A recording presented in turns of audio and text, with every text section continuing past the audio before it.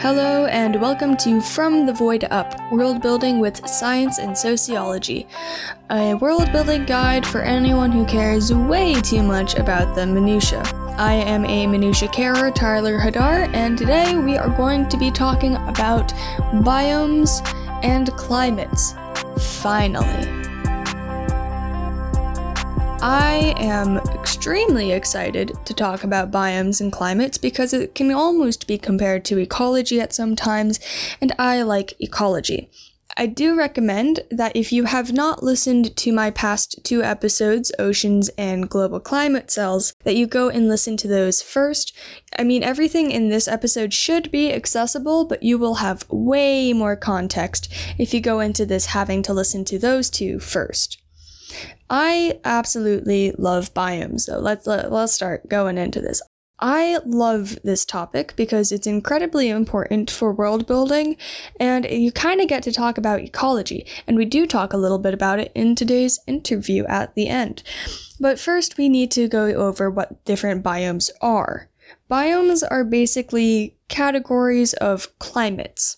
And climates, since that's going to come up a lot today, basically describe the average temperature and rainfall of a region over time. Based on how much water and warmth there is, different plants can grow and different types of animals can survive. Soil types do play into this a little bit, but that's for a soil-specific episode somewhere around the erosion episode. I have plans, y'alls. It might be in a year even, but I'm gonna talk about it eventually because soil is actually surprisingly cool. Anyway, today, I want to go over some of the most important and common biomes that people want to have in their settings. Stuff like deserts, rainforests, grasslands, the other types of forests. There are tons of forests, actually. We're going to need to talk a little bit about what climates are to understand these biomes and where they commonly occur. So, we're going to be talking about what climates are needed for these biomes, where they commonly occur, and what sorts of creatures and plants you would see. And yes, I will be extending this out into fantasy creatures a little bit for each one as well. So, let's just get straight into it today. Today is just me summarizing biomes, so let's start. Alright, deserts. Deserts are dry, forbidding, and make for excellent plot points when characters are trying to cross them without dying. There is endless adventure to be had in trekking across a dead landscape in search of an oasis. And we have quite a few on Earth. Deserts are scientifically classified as receiving 250 millimeters of rain a year or less.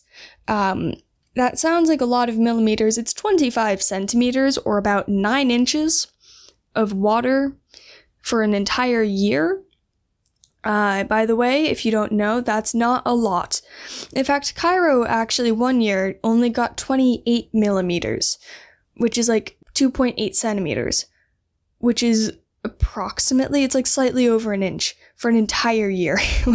Deserts, they don't get rain. That's the whole point. And temperature-wise, this is where it gets kind of interesting. They get really hot in the daytime, but they're absolutely freezing cold at night. The air is extremely dry, so it can barely hold on to any heat at all. Water in the air is what's really good at retaining temperature. If the air is dry in deserts, which it is, when the moment the sun stops providing heat to the space, it all just poof goes away. It just floats off into space. Daytime temperatures can get to 38 degrees Celsius or 104 degrees Fahrenheit, and at night it can drop to -4 degrees Celsius or 24 degrees Fahrenheit. That's not to say it won't get hotter or colder, that's just approximately average.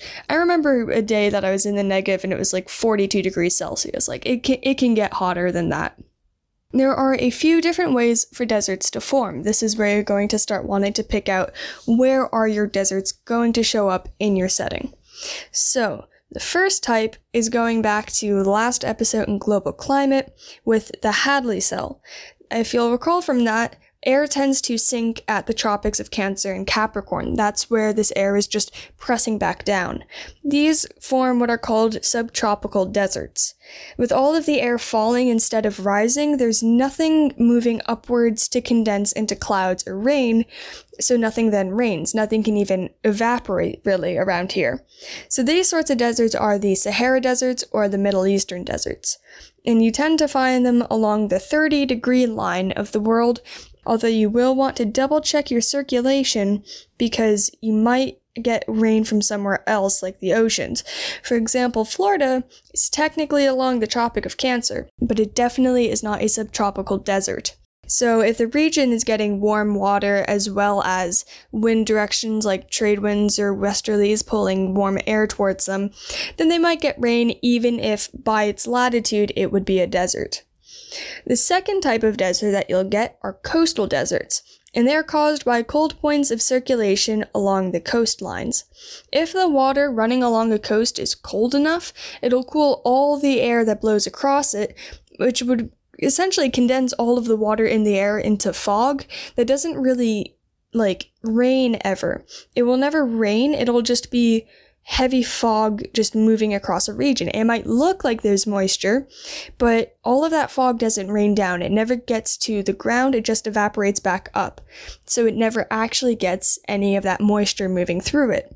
Like the Atacama Desert in Chile, for example. It's actually considered one of the driest places on Earth, and it's right along the coastline. These are entirely dependent on your circulations, so make sure you double check those. The third type is rain shadow deserts.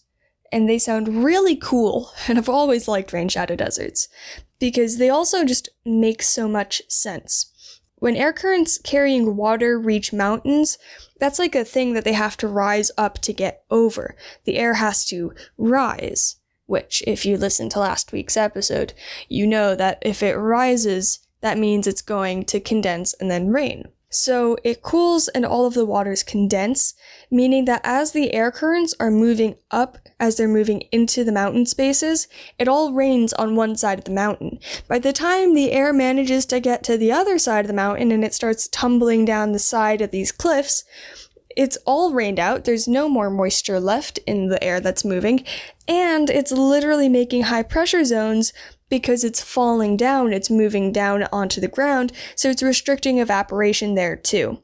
You can look at your prevailing winds to determine which side is getting the rain and which side isn't, and of course, you can go back to plate tectonics and check out where you want those mountain ranges to be, pair that up with your global circulation patterns and your prevailing winds, and boom, you got rain shadow deserts. You could also assume these things off of ocean breezes, as air tends to run in from the water, meaning the coastal side should typically be wetter than the inland side of the mountains. Death Valley is actually caused by the rain shadow effect, and it is one of the driest places in North America. So these are legit deserts.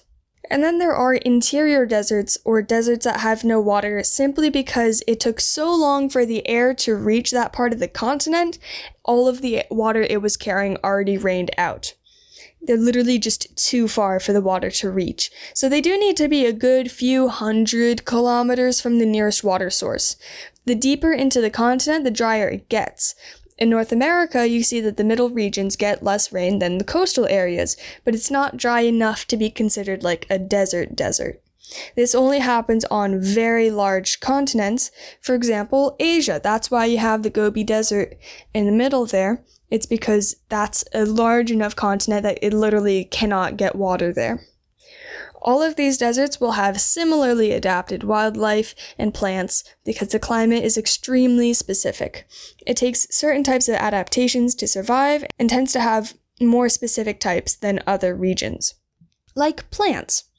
At the base of every ecosystem is some organism making glucose or sugar from the sun, some water, and CO2.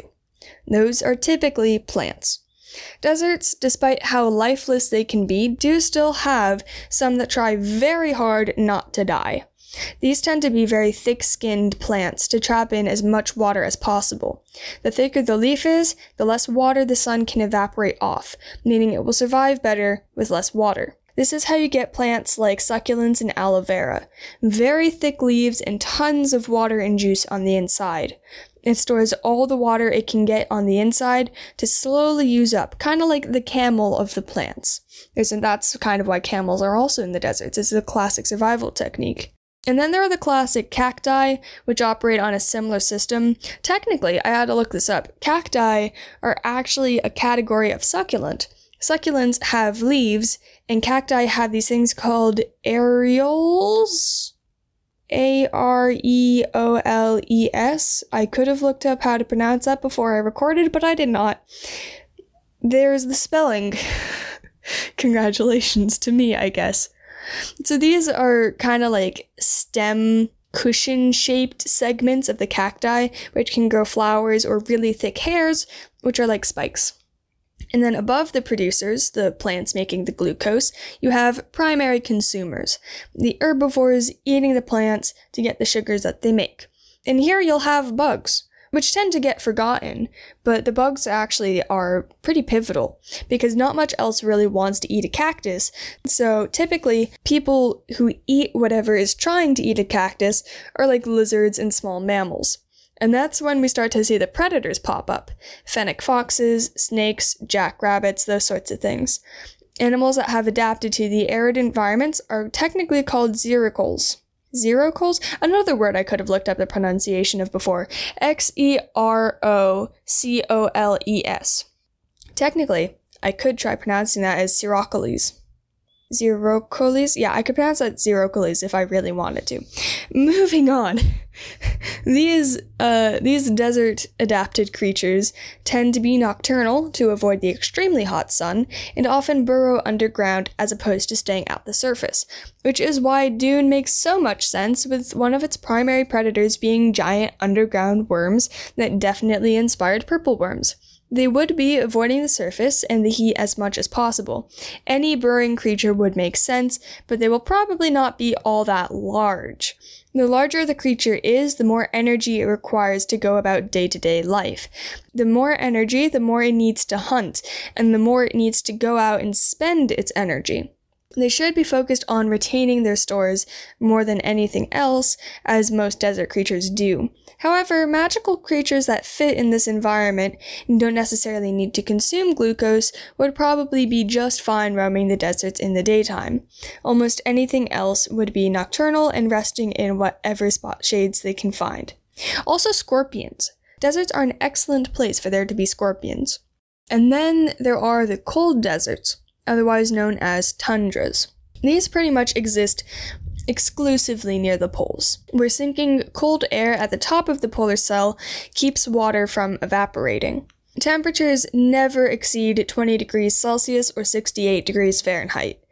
Temperatures regularly can get down to negative 40 degrees Celsius, which is actually negative 40 degrees Fahrenheit. Fun fact, that's where they overlap.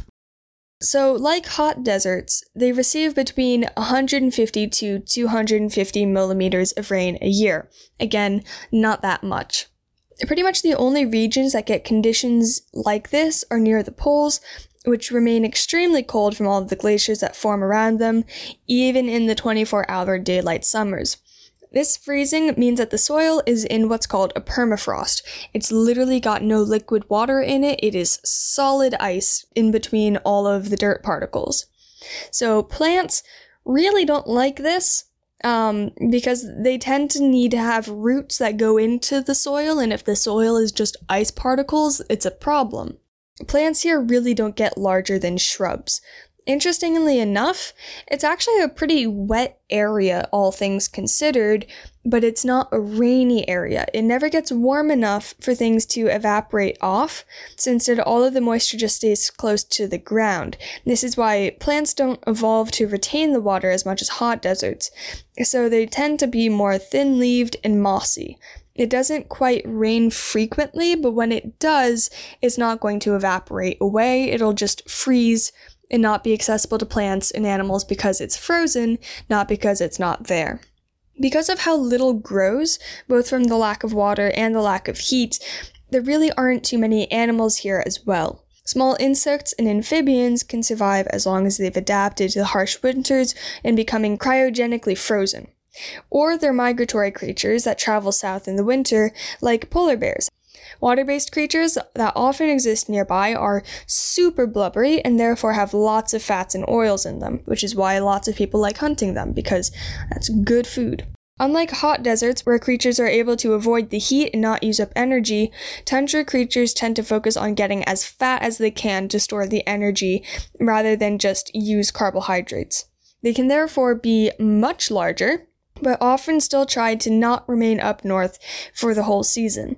Anything that does stay up there like that would probably be extremely large, like polar bears, which do not hibernate but rather just fatten up and move south. So other creatures, like yetis, will probably be large and furry and or blubbery, which makes me wonder about white dragons, since they're all ice-based.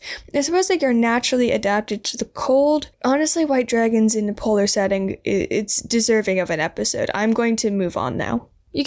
For dragons, you can probably say magic. But yes, unless it's a large lizard creature, which shouldn't be in the cold anyway because they're literally cold-blooded and being too cold would literally kill them so fast, you're going to have lots of large, furry, and fatty animals migrating in and out of the region. That can be your yetis. How many other polar monsters are there? Not that many, actually. And now we get to forests, because there are a bunch of different types of forests. These are incredibly important and biodiverse places. Essentially, they've got tons of different types of species that can be supported here, where both deserts and tundras only really support one or two types. This supports a wide variety. This is where the majority of our biodiversity starts to play in. There are different types, which depends on soil type, temperature, and rainfall, but we're really only going to be talking about temperature and rainfall for right now. So we're going to start from the poles and move out towards the equator. Near the poles, you get a lot of boreal forests or taigas. That's the same thing, different names. These are pine forests that typically fall between the 50 and 60 degree lines, right along the edges of the polar circles.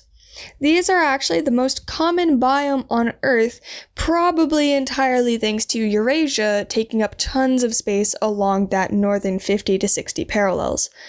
They have wet and warm-ish summers, but rarely go above 20 degrees Celsius. Winters are long, cold, and dry, with more snowfall than anything else. Think like Alaska or Siberia. Plants here tend to be evergreen trees, since staying active during the winters is the only way for them to retain enough energy to survive the long winters.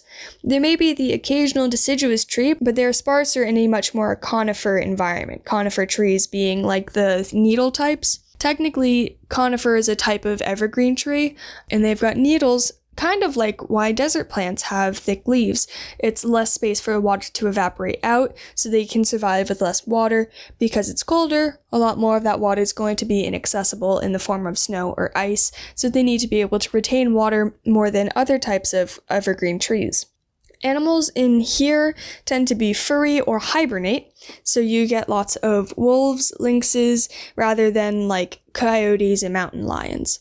Fur coats are going to be a lot thicker, but not quite so extreme as the poles, since at least stuff grows here. You actually can eat stuff to keep your temperature up. You don't need to survive without eating for months. New growth in conifer forests is pretty rare, except for where trees have come down in storms, because conifers actually require more sunlight to grow, but they also are the plants that have thicker canopies that block out the light. So underbrush growth in sub-canopies are really rare, and it makes it difficult to replace older trees unless burns come through and clear the land out to make room for new ones. This is also why, if you ever look at the stages of forest development, conifers are seen as a colonizing plant. They come in and slowly get phased out by deciduous trees like oaks and elms, at least if they're in temperate environments. Deciduous leafy trees can handle the shade pretty easily, meaning they can grow up under older pines until those pines die and then get outperformed by the new growths and eventually get replaced. Which leads us to the second type of forest, temperate forests. These typically grow in regions These typically grow in regions closer to the equator.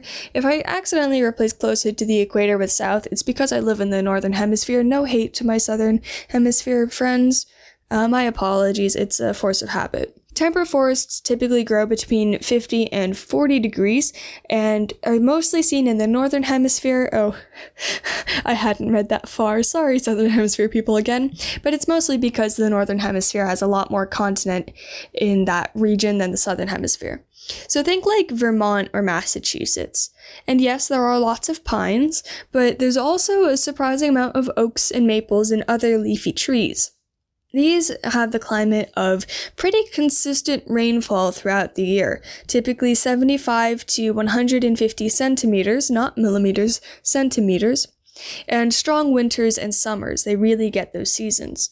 It can get down to negative 30 degrees Celsius and then rise to 30 Celsius in the summer. And there are a couple categories of temperate depending on the rainfall distribution. Wet winters and dry summers mean a lot more conifers because they can grow better in the winter when they actually can be active during this precipitation time. Also because they don't evaporate away all of their water in summer because they have little needles. Dry conifer forests tend to have lower precipitation and occur at higher altitudes. Like if you've ever hiked up a mountain and noticed how it becomes more and more pine-filled as you go up. And then Mediterranean forests, which have the most precipitation in the winter, but very little, under 100 centimeters a year. Then temperate coniferous forests, which have mild winters and get over 200 centimeters of rain a year. Finally, they're the temperate broad-leafed rainforests, which have frost-free winters and more than 150 centimeters of rain distributed nicely throughout the whole year. These different forests typically have a gradient of pine to deciduous and then have a very diverse plant makeup, often with 3 to 4 types of trees per square kilometer. Animals have less dense furs, so you get timber wolves rather than gray wolves, and mountain lions, bobcats, and foxes and the like. This biome is very common along the northern coastal United States, east and west. The variations come into play with the East Coast having more temperate broadleaves and conifers from the amount of rainfall. Seattle gets a lot of very famous rain from a very specific air current off of the Pacific, as well as being in the wet zone of a mountain rain shadow. So the region actually gets fully classified as a temperate rainforest. Magical creatures in forests kind of makes sense. You're going to get like your dire wolves. Pretty much anything can probably, if it's not specifically adapted, so many different creatures can make it in a forest, quite frankly. As long as they're not like oversized herbivores, they should be fine in those forests. What's really fancy then is the rainforests. Tropical rainforests. These places are hot and humid with upwards of 200 centimeters of rain yearly, but with pretty varying temperatures. Along the equator, wherever the Hadley cell has its uplift points, you're likely to get evergreen forests. Not conifers, but rather stuff like mahogany and eucalyptus. As a New Englander myself, it is really odd to consider a leafy tree year-round. What with the winters up here, leaves tend to fall. I'm not accustomed to seeing leaves not fall, but I guess it's a thing. And it also makes sense if you consider that those places never get below 20 degrees Celsius and it's raining heavily year-round. And these are very much along the equator type of tropical rainforests. And then there are seasonal rainforests, which have varying rainfall throughout the year. They have very short dry periods, followed by heavy rainfalls in the wet season. And then there are semi-evergreen rainforests, which have longer dry seasons. There are far more deciduous trees that make up an upper canopy, but below are the evergreens that support the forests in the off-seasons. And then there are the wet deciduous forests that have the longest dry seasons, and typically are associated with monsoons being when they finally get their rain. A general pattern is, if the rains are available year-round, evergreen trees are very common. And it makes sense that if they have access to growing materials all year, they might as well try and grow all year. Meanwhile, in seasonally diverse regions where rainfall varies, trees will try and make the most of the wet seasons where they can. Evergreens also do better with weaker soils. In cold regions, the decomposition of organic matter takes a lot longer, meaning the nutrient deposits plants and animals would normally provide are scarce in soils. Evergreens are more efficient in bringing in nutrients, so they do better in less nutrient-rich soils. Or in the case of tropical rainforests, they do such a good job of absorbing nutrients that there's never anything left over in the soil. It's actually pretty much impossible, like almost 100% impossible, to healthily start growing crops in cleared out rainforest space because all of the nutrients are gone. There's nothing left in the soil for farmers to use. And it's genuinely a problem, not necessarily for agriculture, but the amount of people who try to use rainforest space cleared out for agriculture, it's just a mess and it really is unproductive. But beyond the soil, temperature regulates whether or not you can have conifers or trees with larger leaves. That's how evergreens have those dramatically different types, from pines and hemlocks to live oaks and hollies. Now, where there could be forest by temperature, sometimes it doesn't get wet enough and you end up with a grassland. Now, this is another biome type, grasslands, and there are two types, savannas and temperate grasslands. They do not have dissimilar rain patterns, although temperate regions do tend to have stronger seasons.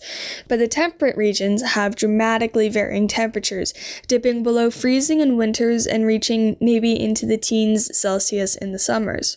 Savannas have more consistent rainfall throughout the year and get much hotter and never get freezing or colder. They also tend to have the occasional tree, like acacia trees, where temperates might have like an oak tree every now and then. Temperate grasslands themselves actually have distinctions. There are prairies, like in the Mid-America, which have really tall grasses with really deep roots. These are excellent for grazing animals, and therefore predators that eat grazing animals. Steppes, on the other hand, have short grasses, which means that the soil is more prone to erosion, so you're looking at mid-Asian steppes. One of your greatest tools in figuring out which biome you have, in which subclimate you have, is a climate graph or a climatograph. These are my second favorite type of graph in environmental science. They really help you visualize the amount of rainfall and temperature going on throughout the year. It's got an x-axis representing month by month. So you got like a January, February, March, April, along the x-axis, and then it's got not one but two y-axes going up and down.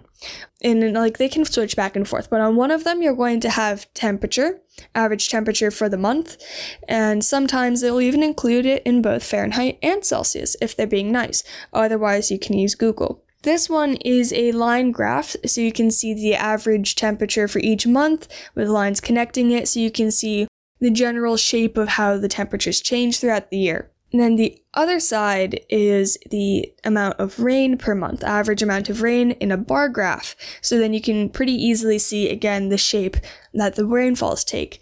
And then it also then means that you've got a line graph on top of a bar graph. So it's really easy to see how those two are related and how they shift at the same time.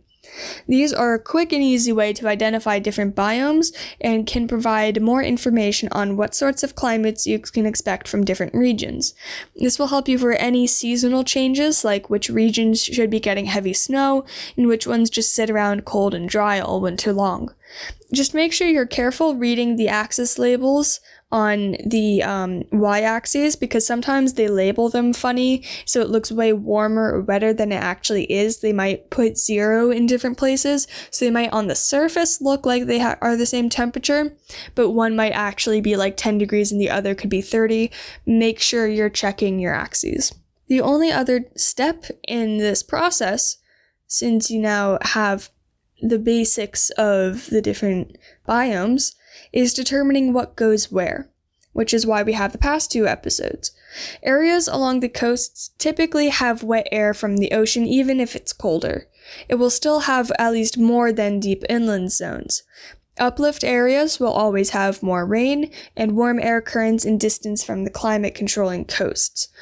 Inputting what sorts of climates you should be getting based off of your circulation in your climate and in your ocean, as well as even your geography and how it's relating to your geography, you can get an approximate of how much rain it could be getting based off of your region. And then using your climate predictions, you can then establish which biomes are where. And then you can research even more. UC Berkeley has a very good website that's extremely easy to understand that explains the different biomes through their Museum of Paleontology site. Now, inside of each of these biomes are ecosystems. Ecosystems themselves have very complex structures and interactions within their biomes and between the creatures that live here. Today, we're going to be talking with somebody who's very cool because A, he's a teacher, and B, he saw the potential for biome structure, but in a game format. All right, hi, thank you so much for joining me today. If you could just quickly introduce yourself. Yeah, my name is Matt Montrose. I'm a biology teacher and creator of an ecology-based card game. That's really cool. So, what's your background then in science for like studying and being a teacher? I've always loved biology. Eventually, I actually was a high school English teacher in Japan for a few years, and decided to switch over to science, which has always been my number one love. But in Japan, they need English teachers more than science teachers for someone who's a native English speaker. So when I came back, I took some graduate courses and got a master's in teaching science. And now I'm back at the high school, but teaching biology. That's really cool. And it's funny that you mentioned that you taught English in Japan because my mom actually did that too. Did she? That's she did for a couple of years. So let's talk about ecology then, because you're the creator of a game called Ecologies. Obviously, it's based in ecology. So could you explain a little bit about what ecology is, what it studies? Yeah, so ecology is the study of the interactions between living things with each other and then also non-living things in the environment. So whereas biology is focusing on life and maybe an individual organism, ecology is looking at kind of the web of interactions between, again, not only all the different organisms, but also the environment that they live in, the water, the soil, the rock, all that. And just in case anybody's going to be doing research on this, the non-living things are abiotic and the living things are biotic, like biology, because I enjoy throwing in terms just in case people want to research outside of this. Yeah, and we use those terms a lot in class and also in the game. Abiotic, like you said, being the non-living parts and biotic being the living parts. Yeah. So could you tell me a little bit about the structure of an ecosystem, like the levels of organization? Sure. So we can study individuals, but then once we go higher than that, we get into populations. So that's talking about the same kind of organism, but just a lot of them. So like maybe a population of hamsters on the Siberian steppe or something like that. And then once you go a higher level than the population, you're looking at communities. And communities are going to be not just that one species, but all the different species that it's interacting with, both maybe the plants that it's eating, the things preying on it, all that stuff. And so that makes up the community. After you go one level higher, then you're looking at an ecosystem, and that's going to be specifically those creatures together as well as the physical environment that they're living in. So that's going to be your ecosystem. And then where like in my game, we focus a lot on biomes, that's our next level up. Once you go higher than an ecosystem, it's a biome, which are kind of this nebulous term. And there's a lot of disagreement with how many biomes there are and what they're like and what makes them. But maybe the easiest way to say it is it's a collection of ecosystems that have similar traits, especially in terms of weather, precipitation, and the kind of plants and animals that live there. Yeah. And it sounds more complicated than it is. We all know what a desert is, we all know what a rainforest is. Those kind of larger things are biomes. Yeah. And in the episode, I go through a lot of different biomes as kind of explanation, so you can get a sense of what different types there are. So going more into the way that the communities interact more so than just the whole ecosystem, could you explain a little bit about what makes a particular ecosystem healthier or stronger than another one? Yeah. So this is really pertinent for world building and then just us living in the world. It's really all about biodiversity. The more varied types of life you have, the stronger and more resilient your ecosystem is going to be. That's because you're creating more possible releases for pressure and chains that, if they break, don't take down the whole system. So, for example, if you have one type of plant and that plant suffers a disease and that plant dies, everything above it is wiped out. But the more variety you have, if something happens to one kind of creature, it's not going to take out the whole system. And it's something that we're struggling with as humans on our planet. Human beings have greatly reduced the amount of biodiversity that there is on our planet. So it's something that we really need to try to reverse so that we have more resilient ecosystems that can survive even if things change. Which makes sense. The more things you have available to eat, the less likely it is that you're going to lose your entire food source, sort of thing. Mm-hmm. So in regards to like the sort of what eats what, could you just give a little bit of an explanation on like trophic levels and those sorts of things? Yeah, so for the most part, I can't say it's 100%, but for the most part, all energy comes from the sun. And basically, trophic levels are just how that energy moves through the system that we call an ecosystem or a biome. And so at the very bottom, you have these magical things that can actually harness the power of the sun. Those are producers. And typically people think of producers as plants, but it's not just plants. It's anything that can do photosynthesis. So algae, and there's a ton of little critters that can do it. But for the most part, you're looking at plants, producers. And we call them producers because they produce sugar. So I tell my students that I like to think of it as the plants have the ability to eat the sun. And they make sugars out of that energy, and then we eat the plants. As animals, we eat plants, and that's our way of getting at the sun's energy. So after producers, you have your primary consumers. Primary just meaning they're the first ones to get those sugars from the plants. And then from there, you just have secondary, tertiary, quaternary, basically just higher levels where, things are eating whatever got the energy from the thing below it. And I guess the last quick thing I would say about that is it's important to note that the energy is not very efficient. So you only get about 10% of that energy at every level. So if you've got something like, if you're building a world or something, if you have something like a dragon, some giant creature, it has to rely on so much beneath it to survive because you're losing so much energy at each level.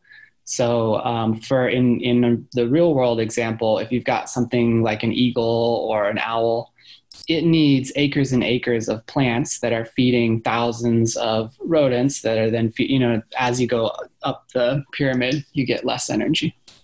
Yeah, so the really large creatures are going to require massive amounts of land. It kind of explains the red dragons taking over a countryside just immediately like that.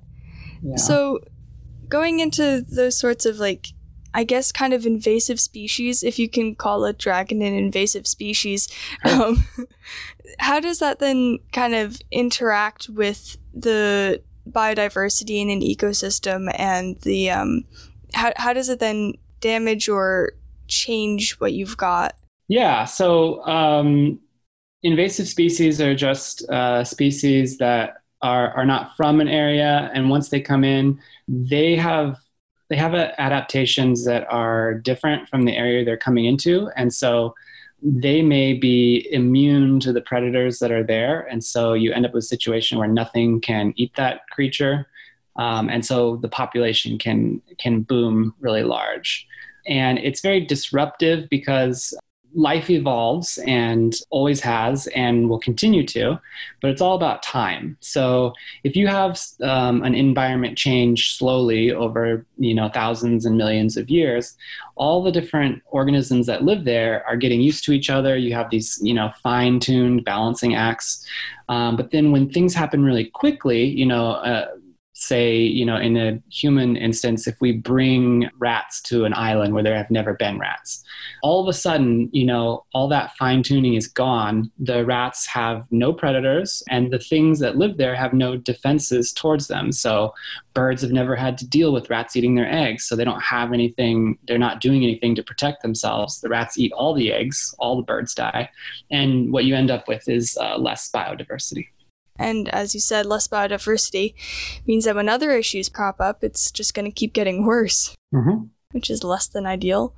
Because there's like two kinds of ways of being a better structured environment. There's the resistance and resilience. Am I correct in that? Yeah. Yay. Okay. I'm 2 years away from my AP environmental class, so sometimes the terms are a little loose. Yeah. But yeah, so it sounds like a lot of diversity allows for resistance. How does it then play into resilience, that coming back from these damages? There's a whole thing about ecological succession. Even if there is damage to an environment, things do bounce back, and resilience is how well they can come back from events. So even let's say that certain plants and animals will have the ability, if something comes into the environment, they can adapt quickly and not lose out. So they can kind of absorb that impact instead of just, So what sort of damages do you think would potentially cause more long-term? Like, is there like a scaling of what type of damage to an ecosystem would make it worse? Yeah, there is. There's a whole graph of different impacts and how long they last. I'm looking for, I think I actually have a graph that shows that. Okay. Yeah, okay. So, recovery time for disasters, things that are like lightning strikes or tree falling or a landslide, they don't affect that large of an area, and things can quickly recover. But as we get, especially human-caused disruptions, but some natural disasters are bigger in scale and take longer. So when you get into like agriculture, oil spills, those take kind of in the medium range, along with forest fires and floods, which are natural but can cover a very wide area. Then we get our volcanic eruptions, tsunamis, and I think at the very largest impact, longest time is meteor strikes. As we know, we've had meteor strikes that have taken out, huge portions of life on Earth. So those can take a long time. And in terms of human impact, industrial pollution, urbanization, putting salt into the soil. So, if humans salt the earth, it takes a long time for that to reverse itself. Yeah. And then things like all of our nuclear waste or weapons, things like that. Yeah. And a lot of forest clearing for more medieval societies, since medieval aesthetics tend to be the fantasy vibe.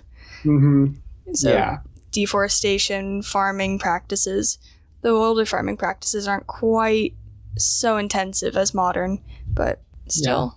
Yeah. And it's interesting to mention forest fires, because now all I'm thinking about is a red dragon coming in and burning down a forest. Oh, yeah. Because there's going to be a lot of almost magical invasive species when it comes to fantasy settings, which is rather interesting to engage with if you've got a species that in and of itself is a natural disaster.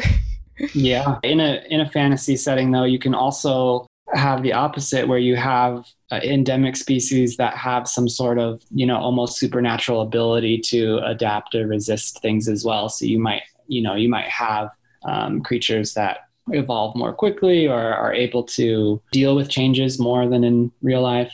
Yeah, it makes sense. And I've always loved this. There was a post that I had seen at one point where it's like magical instances that could have changed the region's biome even, or at least the ecosystem, and like the concept of a cleric who doesn't have resurrection spells yet, trying to just put all of their healing spells into a fallen party member, and then it just seeps into the land, and now you have a really vibrant forest that just can't go away. Which is a really tragic image, but it's also kind of beautiful, that concept. Yeah. Magic playing into the life, I think, comes in a lot more than just the basis of plate tectonics. So yeah, it's always fun to talk about that. So we can probably start talking a little bit more about your game ecologies, because now that we're kind of getting into the more of the magic side of things, but also the game is very much based in the science of how ecosystems work. Am I correct? Yeah, so in our game, we have 7 biomes. As I said, there's, these terms are made up by scientists. And I mean, made up's not exactly the right word because it's based on a lot of evidence, but they are highly debated and disagreed about constantly. And they're always being updated with, depending on, who has greater sway in the scientific community. But there are some sort of general ones that everyone agrees with. So in my game, we have marine, tundra, coniferous forest, temperate forest, tropical forests, grasslands, and desert. And a lot of that has to do with temperature and precipitation. Marine is kind of separate because it's a very insulated environment. Besides for that top layer that's interfacing, things are more stable underneath the water. But your tundra is places where there's permafrost. So there's a layer under the soil that's always frozen. Coniferous forests, sometimes called boreal or taiga, but I call them coniferous just because that's the main plants that grow there are going to be your conifers. And it's interesting because it's really snowy, but in a lot of ways, a coniferous forest is like a desert because that snow is frozen. So it's not actually available as water. So a lot of things that live in this forest, especially in the winter, they're having to adapt in a lot of the ways that desert ecologies do because of the lack of water, because it's coming down as frozen snow. That's kind of cool because when I was researching, I was looking into different forest types for the earlier parts of the episode, and I noticed a lot of times that the conifers were in the drier climates, so that does kind of make sense. They have those waxy needles. That's what their leaves are. And they invest heavily in those leaves. They don't lose them. Like a broadleaf forest is going to turn orange and red and drop their leaves. But conifers, they invest a lot of energy into making those little needles. They keep them and they don't want them to dry out. So they're covered with wax. So they're very much adapted to withstanding dry environments. Yeah, and then so the next one is temperate forest, which is just more seasonal temperate zone forests. Those are the ones that are going to go through your classic 4 seasons kind of thing. Then tropical forest biome, that's just forests near the equator. And, those are famously rainforests and things like that. So there are some forests near the equator that are not as wet. They're still tropical forests, but they're not as wet. Then grassland biome is a really interesting one. Grass is a fairly new invention by nature, and it's amazing because it keeps the active growing parts underneath ground or right at ground level, and so animals can chomp on the top and eat them. If animals eat the tips of other plants, those plants die.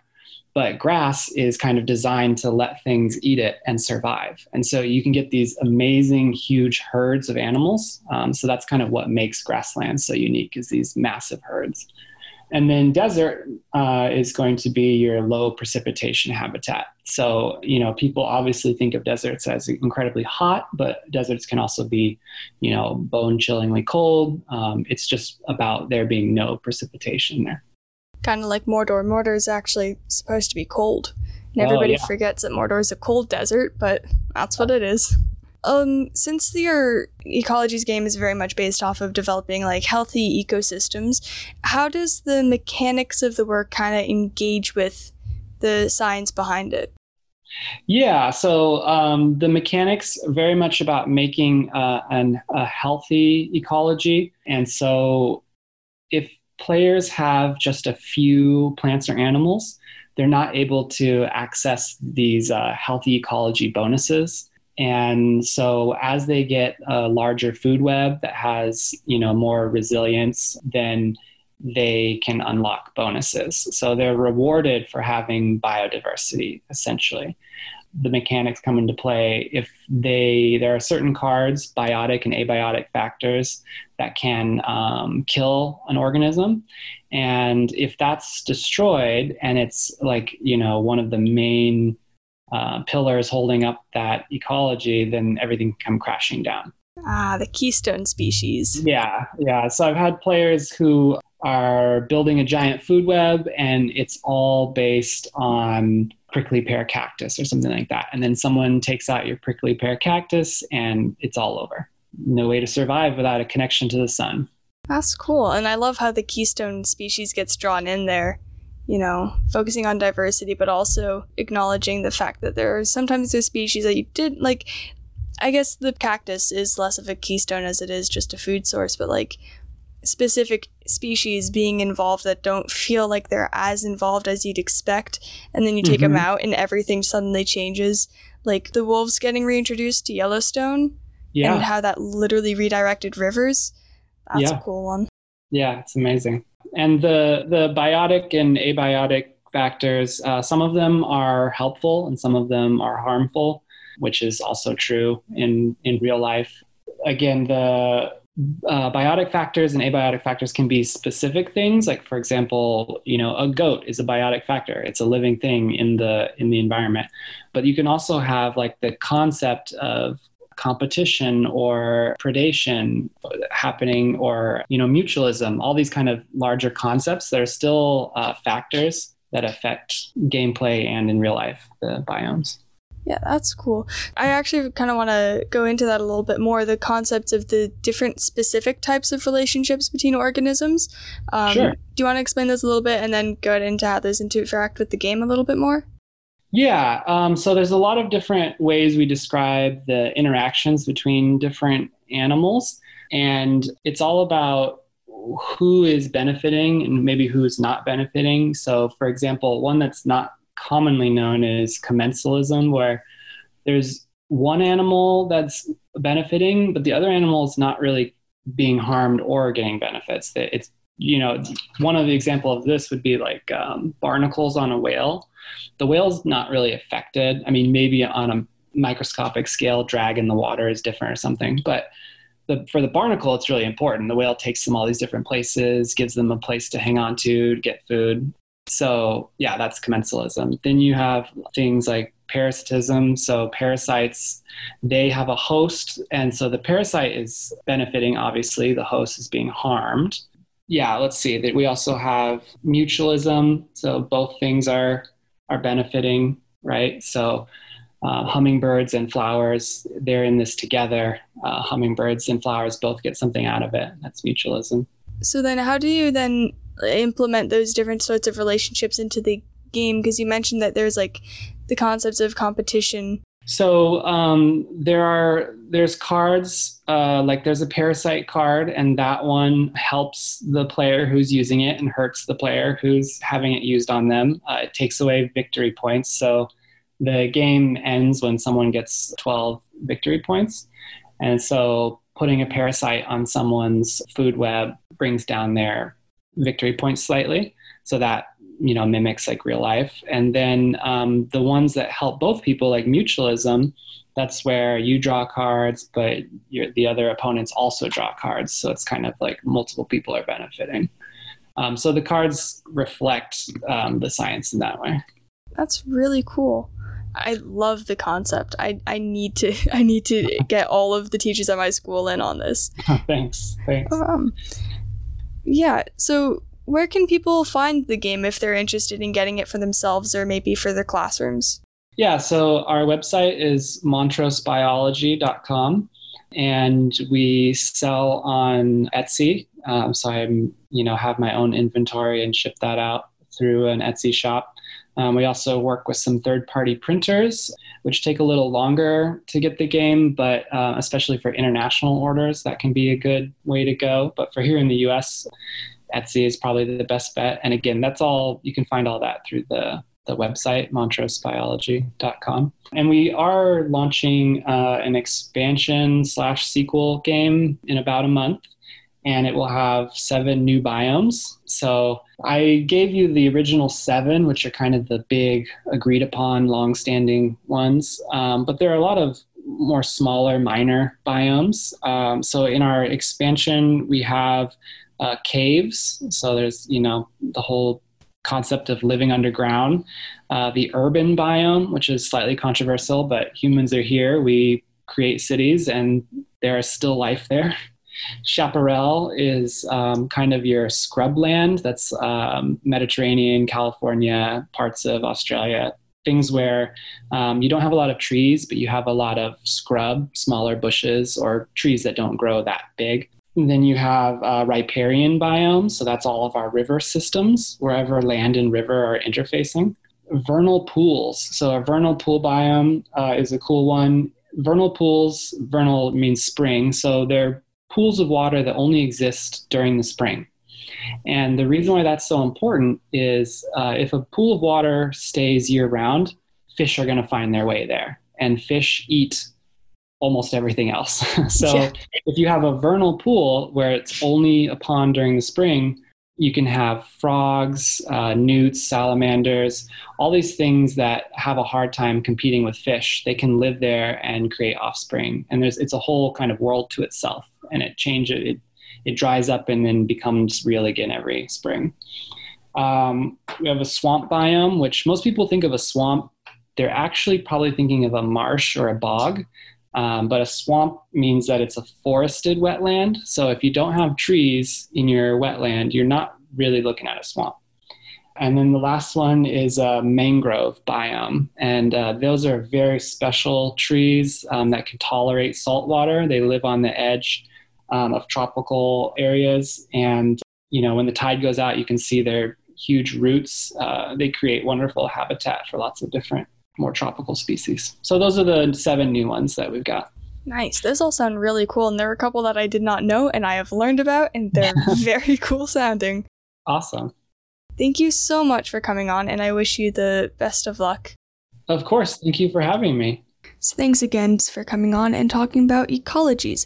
I'm not kidding when I say that I'm going to share this with all of the bio teachers I've ever had, which is slightly too many. Anyway, of course, there are so many more biomes than anybody really considers. As he was saying, the definitions are rather loose and pretty variable depending on who you talk to. I presented a couple pretty common ones, and then he came in and presented a bunch of others that I forgot even could be classified as biomes. So there is so much more detail that if you wanted to, feel free to do. There are resources online. I will eventually, when I come back to sciences and stuff, I'll probably, once a science rotation, throw in another chunk of different types of biomes and ecosystems. But of course, there is so much research that you can do independently, and it's kind of endless, honestly, when it comes to designing your ecosystems. So feel free to just roam around on the internet. You can post some stuff that you find, tag me in it or something at From the Void Up, I'd love to see what it is you're researching and finding out. And also I will, of course, be accumulating as many of these as possible. If you have any pressing questions outside of just the research, or if you want me to take a look at what you are working on, just go ahead and reach out. I have an email at fromthevoidup@gmail.com, or find me on Twitter, Facebook, and Instagram, all at fromthevoidup. I will be posting updates there. I promise I'm going to remember to do that more. I am terrible at consistent social media, but I will try. So hopefully this will start becoming more active as I start to really force myself to post more. Hopefully if you follow, there will actually start to be more stuff getting posted on those. So check them out and, follow them, because I promise I'll give you more content. Feel free also to ask me anything. Send me a DM or anything like that. Even if I can't make a whole episode out of your questions, I want to help you guys research. I love researching. Give me more stuff to look up, please. And hey, if it's a big enough question, then I'll add it to the endless list of things that I need to look up. And also, if I could just say that I have a YouTube channel that should be getting automatic uploads of my episodes, as well as tons of resource playlists. Stuff like Coriolis effects explanations that will hopefully be an endless pit of just so many different explanations of the Coriolis effect. Any YouTube videos that I use as resources, I'm making playlists for the different episodes, so you can go back in and get a little bit more detail, see what it is I'm drawing from. So check out the YouTube channel at From the Void Up as well if you want any bonus information. So thank you so much for listening to the podcast. Feel free to subscribe on whatever streaming site it is you use, and honestly, feel free to leave a review. If you're on an app that allows you to leave reviews, just give me some stars, say what you like, say what you don't like. I'll read those and see what's going on with that. And it's always good to improve, so drop some feedback on those. Special thanks to Jerry Retigliano for the theme music and Dylan Desmaris for the art. I have been your host, your guide through all of the minutiae of the world, Tyler Hadar, and in the meanwhile, keep on building. I will see you all next week.